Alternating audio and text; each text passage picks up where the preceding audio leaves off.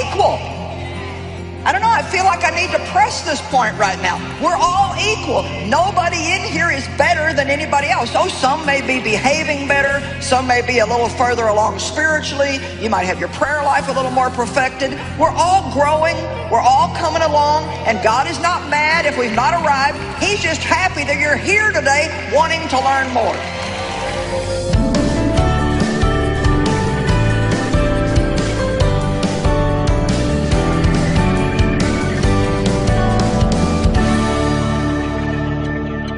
Why does God use people that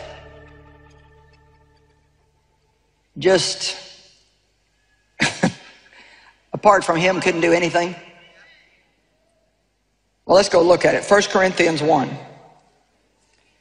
1 Corinthians 1:24. But to those who are called, whether Jew or Greek, Gentile, Christ is the power of God and the wisdom of God. So, Christ is our power, Christ is our wisdom. That is because the foolish thing that has its source in God is wiser than men, and the weak thing that springs from God is stronger than men. So, a person who's full of God might not have a proper education, but they've got wisdom, and that will always trump having head knowledge. Now, it's good to have the head knowledge, but if you can't have both, go with God.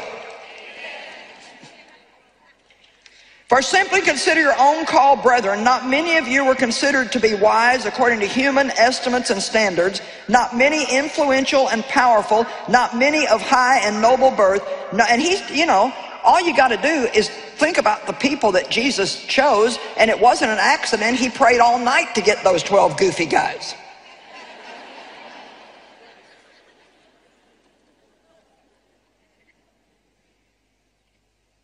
I mean, you look at them and think, really? No, for God selected. I love this in the Amplified. Deliberately chose what in the world is foolish to put the wise to shame, and what the world calls weak to put the strong to shame.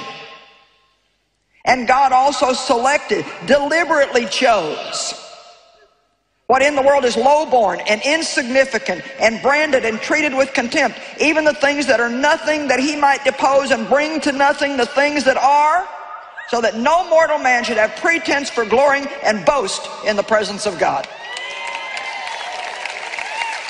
Wow. Everybody say nice and loud, God deliberately chose me.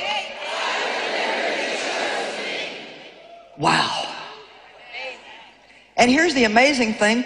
God knew every mistake that we were ever going to make, and He still chose us. Jesus knew that Peter was going to deny Him before He called Peter. He knew that Judas was going to sell Him out before He called Judas. He knew that the disciples were going to, while He's trying to explain to them that it's time for Him to die and go to the cross, that they're going to be on the road arguing about which of them was the greatest. Goofy people, carnal, fleshly, goofy people. And yet born again men, after the death and resurrection of Christ, Peter, who was a coward, a day after being filled with the Holy Spirit, after receiving the Holy Spirit and being born again, he preached in the middle of the streets the boldest message you've ever heard, and 3,000 people were saved. It doesn't matter what you were. If any man be in Christ, he is a new creature. Old things pass away and all things become brand new. So here's the thing. Look at me. Let me tell you something. There's no differences in any of us. We're all equal here today. It doesn't matter that I'm up here and you're out there. That doesn't mean anything to God. I'm up here because He's gifted me to be up here. It wouldn't do me much good to be here if you weren't there listening, so I'm glad I got some learners. Amen. People ask all the time, you know, well, has it been hard for Dave for you to be the one up in front of the people all the time and him just to kind of be in the background? Dave has got it good. You don't have to worry about Dave. But you know what happened in the very beginning? It was a little bit tough for him. But you know what God told him? If you do what I've given you the grace to do, you'll always have joy. But if you try to do what I've graced somebody else to do, then you'll have nothing but misery. You see, he can only do what he does because he knows who he is. I said he can only do what he does because he knows who he is. And if you know who you are, then it won't matter so much what you do.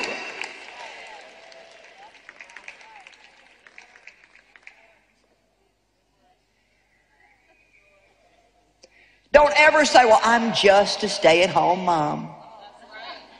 Oh. My gosh, mothers work so hard. Oh, man, come on, let's give it up for all the moms. Amen.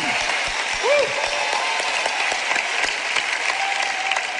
And for any man to mistreat a woman just because she's a woman is the height of stupidity. You wouldn't even be here without her. You don't get into the planet without a woman. Amen? We're all equal. I don't know, I feel like I need to press this point right now. We're all equal. Nobody in here is better than anybody else. Oh, some may be behaving better. Some may be a little further along spiritually. You might have your prayer life a little more perfected. We're all growing. We're all coming along. And God is not mad if we've not arrived. He's just happy that you're here today wanting to learn more.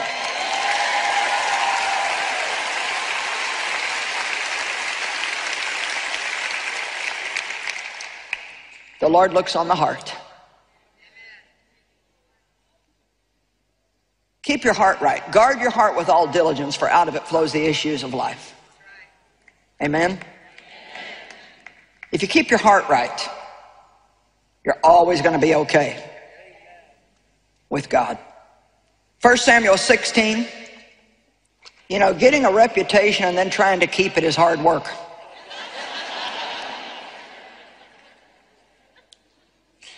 Man, I remember how hard I worked at a church that I was in once, trying to be in the right group. And when God touched my life and called me to preach, that group was the first to reject me. No wonder the Bible says that Jesus made himself of no reputation. He had to get that over with first. We all want to be well thought of, but to be free, you have to be you. 1 Samuel 16, verse 1, the Lord said to Samuel, how long will you mourn for Saul, seeing I have rejected him from reigning over Israel? Fill your horn with oil. I will send you to Jesse the Bethlehemite, for I have provided for myself a king among his sons. So Saul had messed up, got into pride, did his own thing. And God even said to him at one point, when you were small in your own sight, did I not call you? See, he was a man that when he was small in his own sight, God lifted him up. But then he thought he was too important to have to obey God. And so God brought him down. We see the same thing happen to Nebuchadnezzar in the book of Daniel. He started out in chapter 1. Everything was God. Everything is God. God's done this. God's done that. God, God, God. And it only took him about 12 verses and he built a monument to himself. Well, he came down too. So Saul, because of pride, was going to lose the right to be king. And God was sending the prophet Samuel to anoint a new king. And he said, you're going to go to the house of Jesse. Jesse had a whole bunch of sons, and so he starts out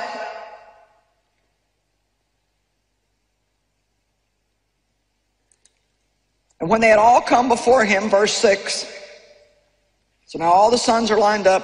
He looked on Eliab, the eldest, and said, surely the Lord's anointed is before him. But the Lord said to Samuel, look not on the appearance or at the height of his stature, for I have rejected him. For the Lord sees not as man sees, for man looks on the outward appearance, but the Lord looks on the heart. Then Jesse called Abinadab and made him pass before Samuel. But Samuel said, neither has the Lord chosen that one. Then Jesse made Shammah pass before Samuel. No, the Lord has not chosen him. And Jesse made 7 of his sons pass before Samuel. And Samuel said to Jesse, the Lord has not chosen any of these. And then he said to Jesse, are these all your sons? And Jesse said, well, there is still one, the youngest, and he's out tending the sheep. Well, how would you like to be the one that nobody even thought enough of you to even bring you in to be considered? Come on. Some of you maybe felt like the tail end in your family. You weren't as talented as your sister, or you weren't a great sports star like your brother, or not quite as, well, why can't you get the grades your sister gets? Well, because I ain't my sister. Of course, we don't get to say that at that age, but one of the worst things that you can ever do as a parent is compare one child to another one. Don't ever do that. Why can't you be like? You say, you be like yourself. You do the best you can do. So David was the one that was anointed to be king, because while he's out taking care of the stinky, smelly, stupid sheep, why does God compare us to sheep? Because they're stubborn. Amen? They need a shepherd. So David was shepherding the sheep, and he's out there building a relationship with God. He's out there writing all these songs, writing all the Psalms, and and God didn't want somebody that looked right or had the right this or the right that or the right something else. When he wanted a king, he wanted somebody that was connected heart to heart. He wanted somebody that knew him, somebody that loved him. And you know what? It's sad to have to say this, but there's so many people that go to church that don't know God. And it's sad for them. They're doing the best they can. But there's nothing worse than somebody wanting to have a relationship with God, going and being told, now join the church, and these are the rules that you need to follow to be part of this organization, and never telling them about relationship and that God loves them, and more than anything, he wants to have a relationship with them. You don't have to pray, you get to pray. You don't have to read the word, you get to see what God says about your life. It's a privilege. Prayer is nothing more than just talking to God. Let's learn how to be an everything, nothing. Everything in Christ and nothing in ourselves. Everything in Christ. I believe that I can do whatever I need to do. I'm a confident woman. I'm bold. And I believe that I can do whatever I need to do. But I hang on that vine. Oh, God sometimes will take the trouble to put you in your place if you need to be put in your place. He says, humble yourself under the mighty hand of God, that in due time you might be exalted. But I can tell you, if you don't humble yourself, he'll do it for you. For we do not want you to be uninformed, brethren, about the affliction and the oppressing distress which befell us in the province of Asia, how we were so utterly and unbearably weighed down and crushed that we despaired even of life itself. Indeed, we felt within ourselves that we had received the very sentence of death, but that was to keep us from trusting in and depending on ourselves instead of on God who raises the dead. So, out of love and concern for Paul's future, he actually let him and some of the other disciples go through a much more difficult time than what they would have liked to have gone through, because it was very important that God keep them aware that they had to depend on God and nobody else. You're not getting that, I don't think. Why doesn't God sometimes deliver us the moment we want to be delivered? Why does he let us go on and struggle when he could deliver us right now? Because he wants us to realize that apart from him we can do nothing. And he wants us to want him more than we want to get what we want. 2 Corinthians 12:7, and to keep me from being puffed up and too much elated by the exceeding greatness of the revelations that I was being given, there was given unto me a thorn in the flesh, a messenger of Satan to rack and buffet and harass me, to keep me from being excessively exalted. Amen. You know, you can get a thorn in the flesh, could be a lot of different things. I get letters from people sometimes that are thorns in my flesh.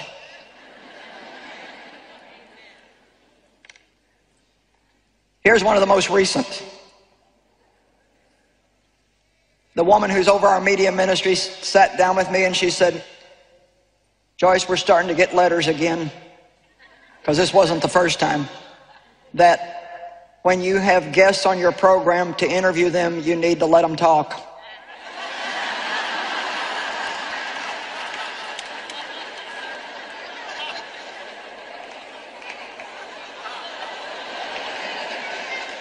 Well, you know what? 4 or 5 years ago, the first time they brought that to me, I got so defensive. And I had thoughts like, well, this is my program, and I'll say what I want to. They ought to be glad to even be on. Who do these people are? Come on, that's when you know you got a problem. When you cannot receive any kind of direction or correction without getting defensive and angry. No, you don't like that? The first thing that we do when somebody tries to correct us is immediately tell them what's wrong with them. Yeah, well, you don't do everything so right yourself.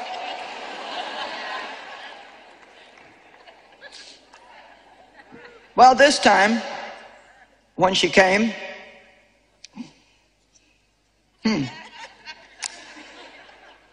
I said, you know what, I'm just not very good at this interviewing stuff.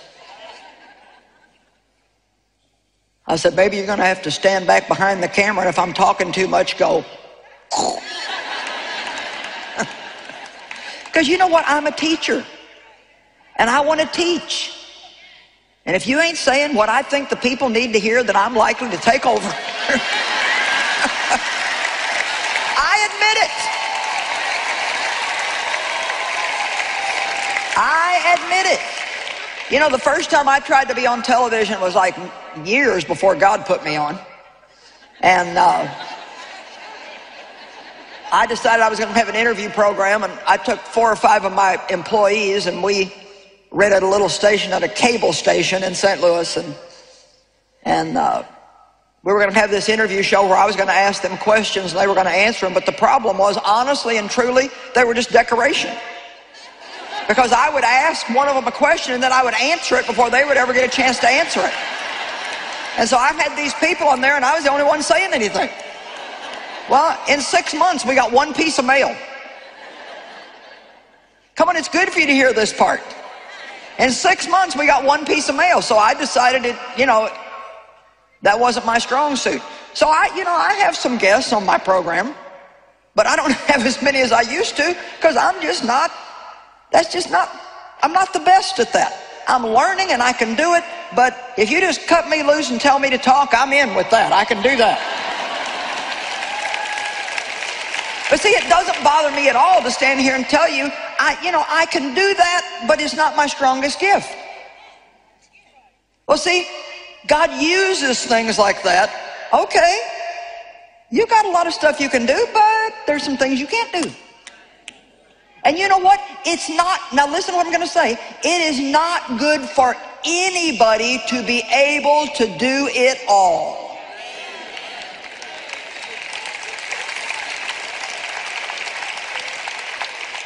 You know what? Some of us are good at giving, but we don't want to have to feel that we need anybody. Did you hear me? We work ourselves to death when there's people around us that could help, but we won't ask them for help. Or even if we do ask, we won't let them do it their way. They've got to do it our way. Because after all, nobody can do it as good as I can.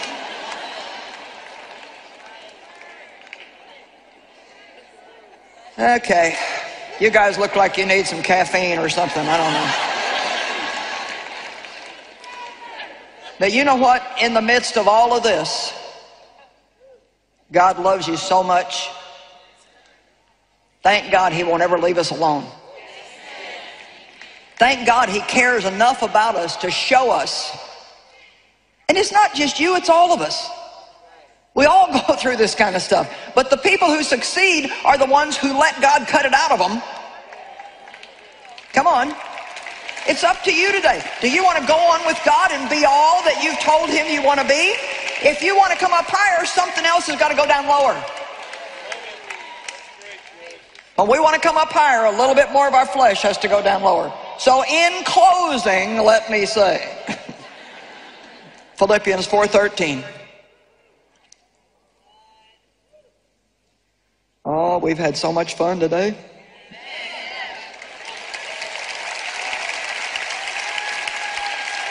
Oh, you just wait till tonight. Only brave people better come tonight. I have strength for all things in Christ who empowers me. I am ready for anything and equal to anything through Him who infuses inner strength into me. And I love this. I am self-sufficient in Christ's sufficiency.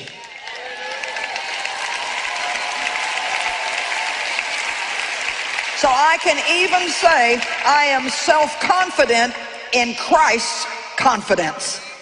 Only because He lives in me can I do anything. Apart from Him, I can do. Look at how bad it's already looking. Look at that. Just see, it's already, look, it's already starting to close up.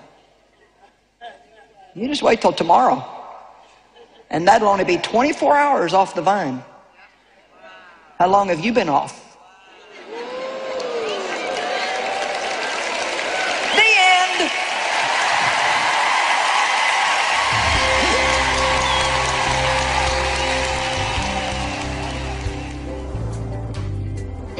Well, the Bible says that apart from Christ, we can do nothing.